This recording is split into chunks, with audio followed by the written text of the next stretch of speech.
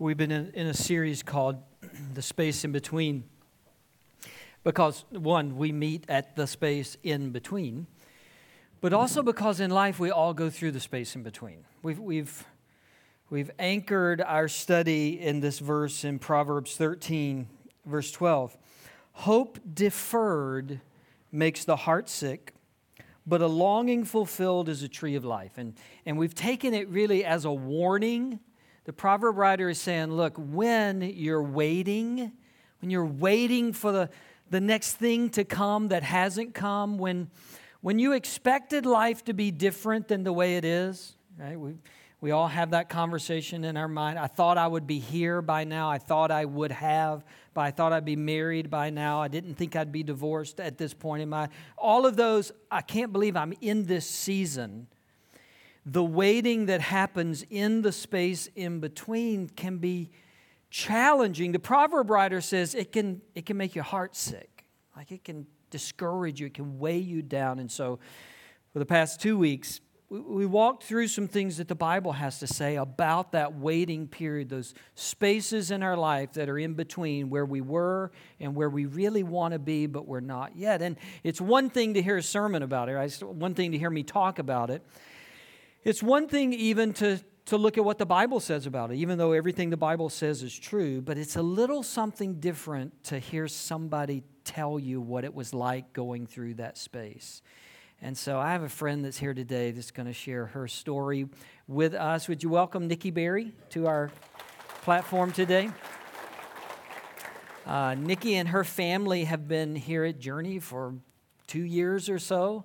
Almost since the beginning, they've been with us. And we have a picture of Mike, her husband, and the girls, Cecily and Gabrielle. Beautiful family. And some of you probably have met them or you've seen them here as you've worshiped. But there are parts of Nikki's story that most of you probably don't know, and so I've invited her to share that.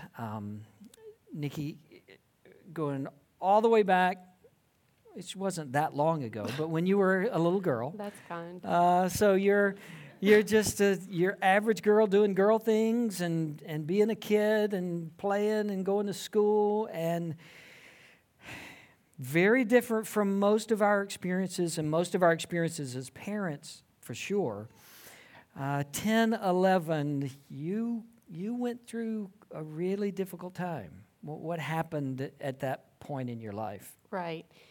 So before I begin to share this part of the story, what I would like for you to sit here and think today is just to consider Jesus, because you're going to hear some medical story, but I want you to understand that all of what you're hearing today is Jesus. And I want you to walk out of here today going, that is her glory story because of what God has done for her and through her, not just, oh, that was a cool medical story, and I'm amazed by that, which is bizarre in and of itself. So as that sixth grader that Ken's talking about, at 11 years old, I was diagnosed with a tumor in my stomach. I actually had two of them, one the size of a grapefruit, the other the size of an orange. But it was a very rare form of tumor, so they didn't have a clue of treatment for that. So we just opted for a surgical removal, so they took the tumors plus half of my stomach at that point. At 11 in sixth grade, and if you're a parent, you're thinking about when your child was a sixth grader, or if you have a sixth grader right now, kind of worst nightmare scenario probably for a parent. Yeah, as a mom, I get it now. Yeah. As a mom, I totally get that now. You kind of empathize with what your mom would have experienced now that you are a mom and you have these beautiful girls. So right. That happens. That they take half your stomach, feel like they've removed everything. 7th grade, 8th grade comes along. You're a freshman in high school and more problems. Yeah, as a freshman in high school, that was a fun year, but it was the summer after that I realized that something's still not quite right. But I knew exactly what it was. I'd felt that type of pain before, so back we went to the doctor, and sure enough, they confirmed that I had relapsed with the exact same thing. Stomach cancer's back. It was. And took half the stomach the first time, so what do they do now? We just took the rest of it this time. And then they used my small intestine to make a pouch, and that's what I used as my stomach for years. Yeah, my wife reminded me in between services, we didn't mention in the first service, but When they got in there, they realized God gave you extra intestines. Right. They realized that last year, but yeah. You Yeah. have plenty to work with. Right, exactly. Which is amazing in and of itself. So at 15, whole stomach removed, recreate a stomach for you, and then follow that up with pretty aggressive chemo. Correct. At 15. Correct. We did 9 months on for 12 hours a day for 5 days in a row, and then I would get a little bit of a break, and then we would start the process again.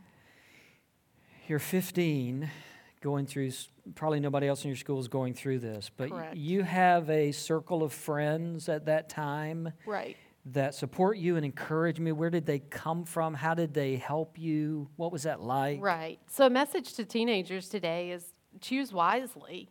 Make wise friend choices now versus waiting until much later in life to do so. My friends, we all went to school together. We all went to church together. We did independent Bible studies together. It was just a good, solid friend group. So then when you find yourself in that space in between, then those friends stick because you've already built solid foundations. And it's interesting, but you mentioned that. Probably in this series, if you're 14, 15, 16, you're not thinking, oh, well, that's going to be me. I'm going to go through a difficult time. But 14, 15, 16-year-olds do. You can. I had an old pastor previously who told us that you're always either going into a trial, you're in the midst of a trial, or you're coming out of a trial. And that's regardless of age. Age does not discriminate on our trials. Right. It's just that our trials look much differently. Yeah. And just like this is my story, every one of you, if we went row by row, you would each be able to tell us of either the time that you've already been at a space in between or that you are in the space in between. And all of those would look very different, but God can use us and he can use our stories for the same purpose, which is his glory. Yeah, and just one more little pause here. As teenagers or even as adults, when somebody around us is going through something like that, it can be hard to know how to respond and what to do, but you had this great support. What would you say? What do you say to somebody during those times? What's most meaningful and helpful during those times? I think you can't say anything. I mean, there was nothing that anybody can say that's going to remove the hurt or remove the pain or make it all better right then. But if you're a friend, just go keep being a friend. You might be playing cards and visiting in a hospital room now versus around your dining room table having a meal, but just be that friend. That's good. Yeah. So 15, chemo, new stomach, junior in high school, senior in high school, everything's going fine. You go to college. Now, had they made a specific diagnosis as the type of cancer this was at that time? They knew how rare it was at that time? Mm-hmm. I think you shared with me that at the time, the only cases they knew of were 3 Japanese men. True. That they had ever seen Adult. this particular cancer with. True. So college, marry Mike. Yep. Yeah, and then was there concern about starting a family? There was question. I wouldn't say it was concern. I just mean, didn't know. There was question, and that was question that we discussed even before we got married. Michael and I have known each other since we were in middle school, so we ran in the same circle of friends. So it's not like any of my diagnoses were new to him. He knew the story. He just watched it from the outside versus that closeness of a relationship. So we both knew that children were questionable. Yeah. But as you saw from the family picture, it was more than possible. It's amazing how God works in that too. So with Gabrielle, they were afraid, she's the older one, they were afraid that maybe I couldn't consume enough calories to sustain both she and myself. But it was crazy how much food I ate as being pregnant with her. I mean, it's an insane amount of food that I was able to eat with her to sustain probably all of us. But that is just how good God is, and that is how gracious he is, and that's just where I see another piece of his hand in my life. And during those years, God was giving you opportunities to tell this story. Right. And specifically to talk about your faith and your conviction that Right. he had been with you and had sustained you through that whole time. Right. So I think it's of import to note, too, that I accepted Jesus as a fourth grade student. And I know that sounds young, and that sounded to me very young, too, when my girls both came to us at the age of 5 and 6 and said, I'm ready to accept Jesus. And you're thinking, how can you make such a strong decision and be so solid in that foundation? And then I had to remember myself, back even as a fourth grader. But not only did I remember that, and I remembered how real that was for me, that is what sustained me, and that is what also carried me. Even as a sixth grader, I didn't really understand the diagnosis at the time. I mean, let's face it. Yeah. I didn't really understand anything but, I'm having surgery. But then as a 15-year-old, I got it. And I got that I needed Jesus, and I got that I had to be grounded in that faith. And in order to do that, I knew that was quiet time with him, and that was prayer with him. And that allowed me to make some pretty bold prayers as a 15-year-old. So we discussed that chemo, and I did not tell this in the first service because my parents were sitting in here. But I will tell you guys, one of the boldest prayers that I've ever prayed in my life was, God, if you are going to take me at any part of this journey, I was probably 6 months into my chemo regimen. I was laying on the bed. I was sick of being sick, like physically sick of being sick. I said, if you were going to take me at any point in this journey, would you just not let me wake up right now? And I knew that they were fixing to give me some medicines to kind of make me go to sleep and just kind of relax a little bit. And I meant that prayer. Yeah. Now, as a 15-year-old, I had at stake parents. Like, those were the two people that I did not want to leave. As an adult, that prayer is completely different. But that's what I'm saying about our spaces in between. They can look so different at different times in our lives. And that's a great point, because there is a lot of medical discussion that we're having today. Your story is unique, but the discouragement that you felt is not that much different from the discouragement that we've all felt in other seasons of our lives. That's right. And so That's right. change the details around. Right. And yeah, yours is a pretty special story, but everybody's story is pretty special. Right. And the hurt and the discouragement that all of us feel are probably emotionally, at least, very similar to the things that you dealt with. Right. Kids come along, they're toddlers, you're chasing them around and being mom and figuring out how to be a family of 4 instead of a family of 2, and 2, 3 years old, and you start feeling something. Right.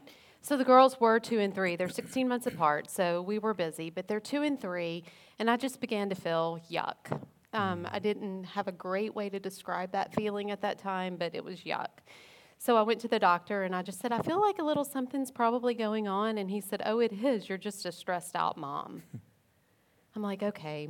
So Michael takes me to the emergency room. I felt like I was having a heart attack. Same diagnosis, stressed out mom. That's medical these days. So I just knew in my heart of hearts that through that testing process and them just giving us dead ends of, you're not sick, there's nothing wrong with you, I knew that something was wrong. We just couldn't pinpoint it at the time. So I ended up telling Michael, my husband, I said, one day I'm just going to fall over dead, and I just want you to go back to him and say, she told you. I said, I just want the last word. So sure enough, that's kind of how I lived. The rest of those days was just, I don't feel right, but they can't figure me out. Yeah. So During that time, you move. You're from Memphis. we are from a suburb in Memphis. Okay, and then you moved to another small town in Tennessee that you weren't that excited about. Completely. Michael's job transfers us every little bit. So he transferred us from home to a couple of hours away, hour and a half or so away, where everything had to change. Our friend group changed, our church, our school, everything. So you may as well have moved me across the country. But had that not occurred, we would have never found ourselves just 2 years ago moving to Atlanta or in this area. Yeah. And we look back on that now and say, praise the Lord and thank you. But even though at the time I was kicking and screaming for that one move from Memphis. Yeah. Now, when he came home and said we're moving to Atlanta, I'm like, how soon can we pack? This is I'm ready great. to get out of here. Yeah. So you moved to Atlanta and still lingering, I guess by that time, 10 years or so. There's Exactly. just this, something's not right, Right. but nobody will tell me that something's not right. Exactly. So I manage it, but then it got to a point where you couldn't ignore it anymore. That's right. That's right. So there was a weekend that we went to the lake with some friends, and I got boat sick related to car sickness, and I don't do that. I don't get boat sick. I grew up on the lake and knew that that was awkward, and I thought, what is wrong with me? And as we're walking back to the place where we were staying, I thought, I'm about to pass out. Something is wrong with me. But then I just go inside, drink a Coke, cool off, everything that you would naturally try to compensate with. But on that Monday morning, so that was Saturday, on the following Monday morning, let me also say this. If you do not keep a prayer journal and you do not keep words that God has given you, start today. Don't miss out on this, because the last year of my world has been so significant for my time with Jesus that I had forgotten some of the details until I went back in thinking about Ken and I sitting up here this morning talking, and I thought, oh, I forgot that God had done that. So 2 days before I went to the lake, in my quiet time, the Lord said, joy is independent of circumstances. And I thought nothing of it right then. I just thought, oh, yeah, okay, joy is independent of circumstances. But then you start looking just 3 days later, and then I wrote in my prayer journal, Lord, prayers to heal my body that feels so weak today. Help me hear from you.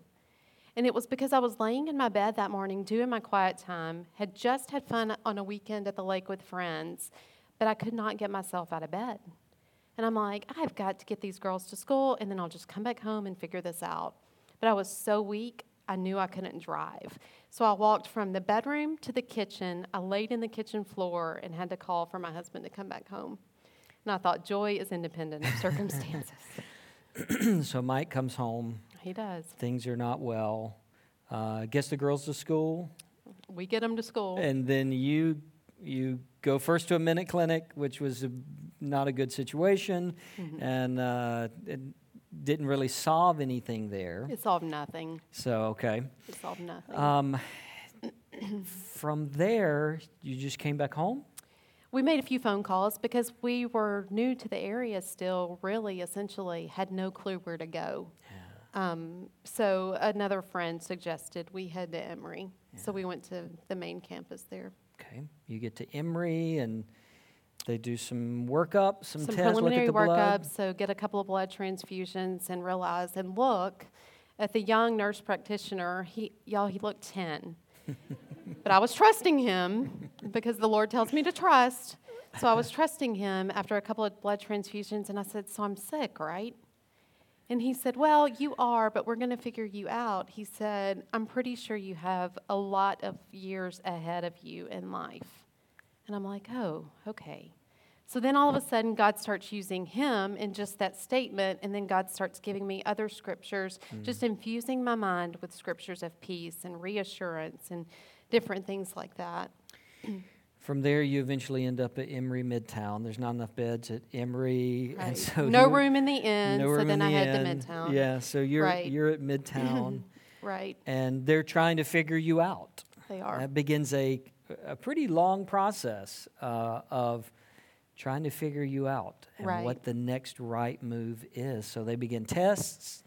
Right. So that week, they're just trying to figure out where that blood loss is coming from, because it was apparent on tests, on labs, that I was losing blood every day. So it was, to the point of, hey, we've got to find this. Yeah. So their initial knee-jerk reaction, maybe, we didn't think it was wise, but ends up being the wisest thing I could have had done, was a colonoscopy. And I gave them all the excuses of, hey, I'm not 50 yet, I'm not this, I'm not that, I'm not symptomatic or whatever. And literally, my mom and dad's Sunday school teacher called them, and he said, they are barking up the wrong tree with that test. And as funny as that kind of sounds, they did not bark up the wrong tree. They did find colon cancer, which floored all of us when they made that discovery. And just chronologically, just so we don't get lost in the calendar, this was 15 months ago? This was August of 2016. August of 2016. That's so right. Just a little over a year ago. Right. They find colon cancer, Yep. but that's not where the blood loss is coming No, from. that was not the culprit. So they find that, make that discovery, and send me home. And they're like, we're still working on this. And I'm like, okay, I'm still working on this too. Almost a month to the day later, I found myself back in Emory, went back to Clifton, the main campus, and we start the whole process all over again. So several more blood transfusions later, another week inpatient, extensive testing, a lot of ifs, ands, and what ifs coming from that week for sure. But they were able to make them. And then is that when they do the endoscopy? Yes, they did an endoscopy, and to go a little further than that, it's an EGD. Mind you, I'd already had an endoscopy at the Midtown campus a month prior, so I'm like, look, they saw nothing. So they knew they needed to go lower. So they went lower, and that's when they said, aha. And they found the tumor that was essentially in the stomach that was created years ago. And this had been causing the side pain Exactly. for years and years and years and years. This And was you the were pain just that I a had been stressed out complaining. mom, but you were carrying this around that Right. started on the outside and ate through the Right. The tumor had intestine? started on the outside of the intestine, but we didn't know until I went in for the surgery that it had already eaten through that intestine, and that was causing just kind of everything. So was that it? We got colon cancer, we got this big tumor. Is that all there is? Right. No, so through some further testing that same week, we knew I had this one massive tumor. We knew the colon was an issue. But through further testing, just to make sure that my body was still clear of disease in other areas, they put me through some scans, agreed to. They saw 2 spots in the liver and then another spot in the chest area, and just weren't quite sure what those were. But You mentioned the move to Atlanta. You had, as a child, you were at St. Jude's. yes, And so all the Yes. great work that they do, and, Yes. and people have seen appeals for donations. Maybe some of you have donated, and you're Yes. here today because of God and His protection sure. over you, but certainly the medical minds of St. Jude. for sure. You end up at Emory, Right. and the brightest of the bright, top of the food chain guys are on your case. Right. It's never a good thing when you land in the chief of surgical oncology's office. But if something's wrong with you, it's a wonderful thing. And though I'm trusting our great physician in the Lord, I'm just trusting that He is going to guide those steps, and He is going to place the most knowledgeable people who won't just tell me that I'm a stressed out mom to actually care for my medical needs. So I trust them from the physical standpoint, but I'm trusting God ultimately to And I guide think- and nurture that. The way I am, and I kind of picked up, you're a little bit like this too, the initial reaction is, okay, well, let's just fix it. Let's just go do it. But they had to kind of get their plan together because there was a lot going on. There's a lot had already been done inside of you, and so they're having to get their plans together. They're communicating with doctors from the past and getting reports and drawings of, look, this is what you're going to find when you open her up, and Right. having to map out, okay, what do we do with all that's going on? Right. Our Emory doctors had to figure out how they had put Humpty Dumpty back together again all those years ago. Sure. Because it's not the normal when you, I guess, opened me up. It wasn't going to be what they anticipated finding on how they had restructured the anatomy. So yeah, so even when I would think my physicians were not working, they worked more than behind the scenes Sure. to make that happen. There was a feeling that the colon cancer was the big deal, and they were kind of focused there, and yet you realize that couldn't be causing all of this other stuff. Right. So Ken had the pleasure of sitting in my room the day that the doctor walks into the hospital or into my room, and he pulls up a chair, and it's never a good thing either when they pull up a chair beside your bed, and then the nurse follows them in with like a syringe, and you're thinking, what in the world? I'm thinking I'll take some of that. Right, exactly. Would you calm me down? She's fine. Right. So he pulls up the chair and he says, well, we think what you have is stage 4 colon cancer. And he said it so gently. And I just looked at him, and he was really kind. Yeah. You referred to him as Doogie Howser because he was so young too. But I just looked at him and said, that is not what I have. And it was just with a sense of confidence because the Lord had already, just kept giving me scriptures. And stage 4 colon cancer meant that I was probably dying tomorrow. And I just knew that I had had that one pain in my side for all these years. And if that was stage 4 colon cancer, then You wouldn't still be here. I wouldn't have still been here. Yeah.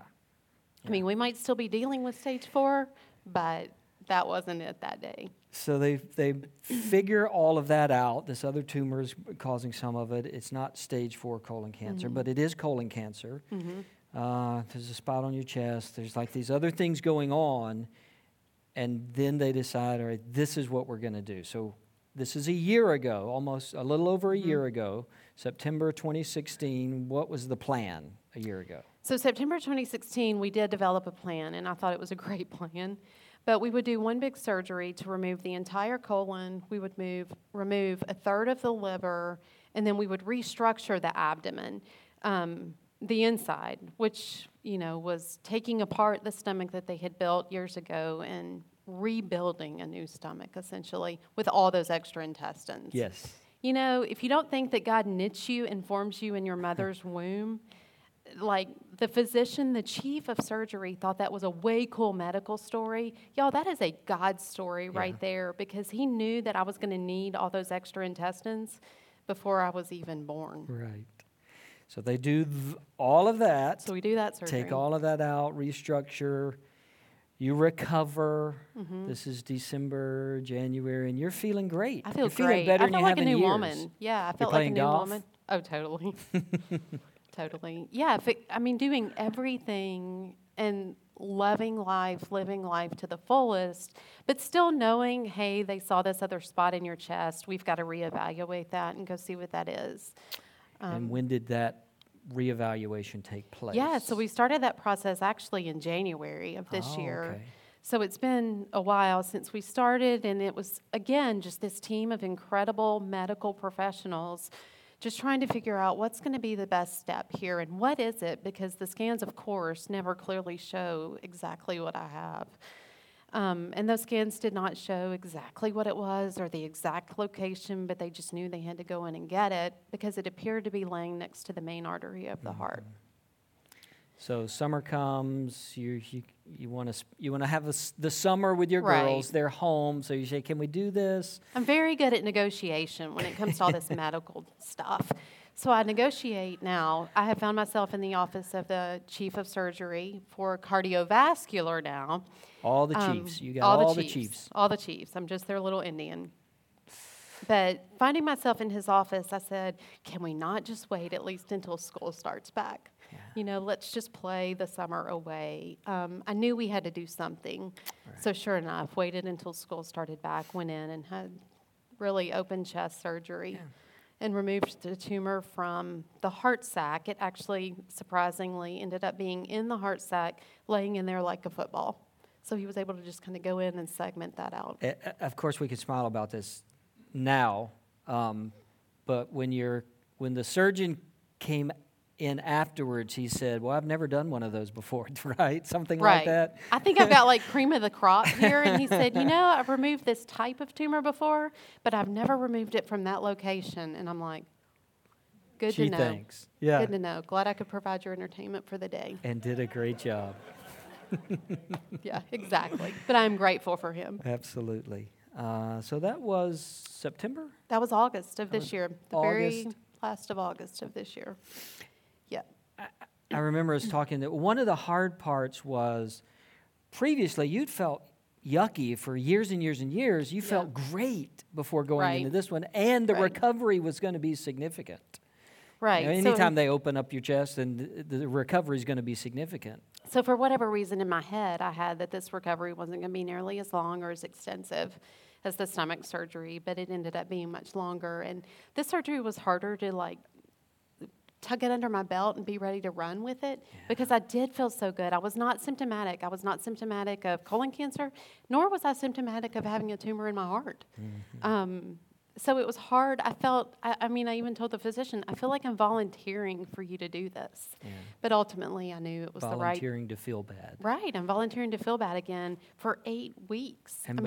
Yeah, because of what they did, you couldn't ride, and you weren't supposed to ride in I a car. wasn't supposed to ride in a car. You just started driving again on Tuesday, is that right? I did. Yay! They have let me loose, and now I'm just driving wherever. Yeah.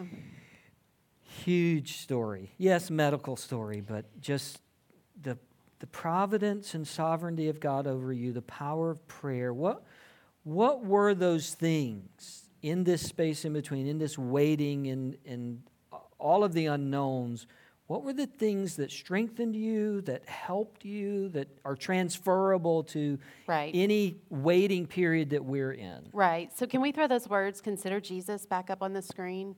And I told you when Ken and I started, I said, just consider Jesus. So you've heard the medical side of things, and you got the Cliff Notes version of certainly my medicals, because we could be here until this time next week sharing all of this. But just consider Jesus. And I tell Michael, I said, I don't know how anybody would do something like this or navigate any space in between if they did not have a personal relationship with Jesus. And I encourage you to just keep your prayer journal. And this is actually not my prayer journal. These are just my notes of the last year. And what I did was outline every single day. And I wrote every day the verse that the Lord gave me for that day. And sometimes it was multiple verses, and sometimes it was just one simple thing. But he spoke. I asked him to speak, and he did speak. But if you do not have a personal relationship with him, it's almost impossible for him to speak to you. So your first steps would be making sure that you've got that personal relationship with Jesus. Do not leave here today without asking him into your heart if you have not already done so. And then the next word that I want you to consider is faith. Because as a 15-year-old, I had already established a faith walk with our Lord. And as a 15-year-old, I got it. You know, so much so that I was able to lay on the stretcher that day, that I was getting that chemo, and just boldly pray that prayer and say, Lord, if you're taking me at any point in this journey, let it be today. I'm tired. Y'all, and I meant that. I can't imagine praying that now, because I feel like I have more at stake now with a family. But I meant it at that day. And then my next word that I put up here was glory. Because the surgery that I had in November for the whole stomach and all of that issue, God said, you are going to share my glory story, and I'm giving you a glory story, and I want my name to be proclaimed to the masses. I had no clue. Sorry, I have gum. I had no clue that I would be sitting at Journey Church on a Sunday morning sharing with you all of the goodness and the glory of our Lord and Savior. And could not have done that had I not had this personal relationship with him established first, in order to let him work through me so that we can speak to you. And then the next word, peace. Throughout the surgery in November and throughout this journey, there were times that I would be like, oh no, what is fixing to happen? And there were times that I might have felt a little bit anxious. For example, going into that EGD finally, where they found the actual tumor that was hurting in my side. The reason we sang the God of Angels Armies this morning is because I'm laying there and I'm anemic, so the heart rate's automatically a little higher. But then I had this old, gruff anesthesiologist, and he's like, why is your heart rate so high? And he literally said it to me like that, like he was trying to discipline me for having a high heart rate. Before surgery. Right. Well, yeah, before they put me to sleep. And I said, well, I'm anemic, And I said, yeah, and I'm just a little nervous about being here. Why are you so nervous? I'm going to give you something. And I was like, no. And then before I could, really negotiate that one, he had already given me something. But the Lord also gave me something at that same time, and it was just that song, The God of Angels Armies is always by my side. And as I went to sleep, I was just singing that, and I'm like, complete peace, and I was just able to lay back and just rest. Now, forcefully so, but there's a difference between the medication of peace and a difference between the peace that the Lord gives you. And that day, it was the Lord's peace. He continued to give me that throughout. The Lord was able to use me in that piece of a journey so that I could help my family experience and try to have some of that same peace. My family was a bit more anxious about all of this than I was, and it was me texting them these scriptures every day, friends and family, and I would say, no, here's what the Lord said today. And then we would just be able to kind of navigate the road that way. My next word, trust. A song that we did not sing this morning, and I want you to go home, and I want you to listen to it on your way home, but it's Mercy Me, Even If. I know Ken told you to put all your paper and your phones away and stuff, so please remember that one. But Mercy Me, Even If. And in that song, the Lord tells, the lyrics tell us that My hope is in you alone, even if. So, of course, it is my prayer to have extended years on earth, but even if. God gave me this song when I learned of the chest surgery, and I'm praying, God, just take it. I know you can. We read of your miracles in the Bible all the time about how you've healed the woman just because she touched your cloak. You healed her of her blood disease when she touched your cloak. All you have to do, God, is just speak it, and then that person is healed. And I'm like, he can do that for me too. So I'm like, Lord, just take the tumor out of my heart before I even have to have the chest cut open and lose my driving privileges for weeks. But you know what? We have to trust him even if. And you know what? He didn't. He didn't. And I still had to endure and go through that surgery, which is good because there were more lessons to be learned for me. But it's just that faith, trust, peace, and glory. Yeah. And when we follow those steps, it all does just kind of seem to pan out. And really looking forward, I'm really good with whatever. I'm ready to tackle the next space in between. I have lived in this space in between. I don't feel like I'm out of it yet, but I call it life. And life continues to just kind of do this for us. Some days are better than others, but how we navigate all of those days is through Jesus. And some days we can just say, Lord, thank you, I praise you, because nothing's really happening today. And then in those other days, we find ourselves prostrate on the ground just crying out to him. So my best word for you today, do not leave if you do not have a personal relationship with him. I want to ensure that that is the case for everyone sitting in here. Yeah. We want to wrap up knowing that all of us bring a story into today, and all of us bring struggles, and maybe some of us, definitely some of us, are in the space in between. We're in waiting, and we don't know how it's going to turn out. Maybe there's been a diagnosis, and you're battling similar battles as well. And I thought that maybe you would like for Nikki to pray for you, somebody who's walked difficult roads, and maybe she could pray over you as someone who has walked with God through these times, who trusts God, and maybe if you're not trusting right now, maybe she can trust a little bit for you in this time. Here's what I want to do. It's going to take a little bit of courage on your part. I'm going to ask if that's you. And it doesn't have to be medical. It could be relational. It could be anything that's going on in your life. If you want to be prayed over this morning by Nikki, I'm just going to ask you to stand right now. And again, I know that takes some courage, and kind of worried what somebody might say. Nobody's going to say anything around you. They're going to pray for you too. So anybody here say, I just like people to pray for me. We want to do that. We're the church. That's who we are. That's what we do. And so we want to pray for you. Nikki, would you pray? Father God, we just thank you for this morning, God. We just thank you for the people who have gathered here today just to hear some encouragement about the space in between, Lord. We thank you for the spaces in between that you give us, Lord. We know that those are of you. They are growth periods for us, God. I pray for the folks who are so bold enough today to just stand and say, God, without you today, I feel like I'm going to sink unless you step in the space in between with me and you help carry me through. God, I pray that you will touch each individual here, Lord, and whatever their need is and just whatever the crisis is that they may be going through, Lord, that you would just infuse them with the same peace, trust, hope, glory, just everything, Lord, that would just magnify you even more. But I pray that you would just give that to them in a way, God, that they would realize that that comes from no one else but you. God, I pray that you would start on their drive home with giving them songs and scriptures, Lord, that they can just remember in those most stressful moments, Lord, when you can't focus on reading your word, but you can actually focus because you've remembered and you've hidden those words in their heart, God. We pray for everybody who's navigating the space in between, Lord. Heal them, mend the brokenness, and just go before them.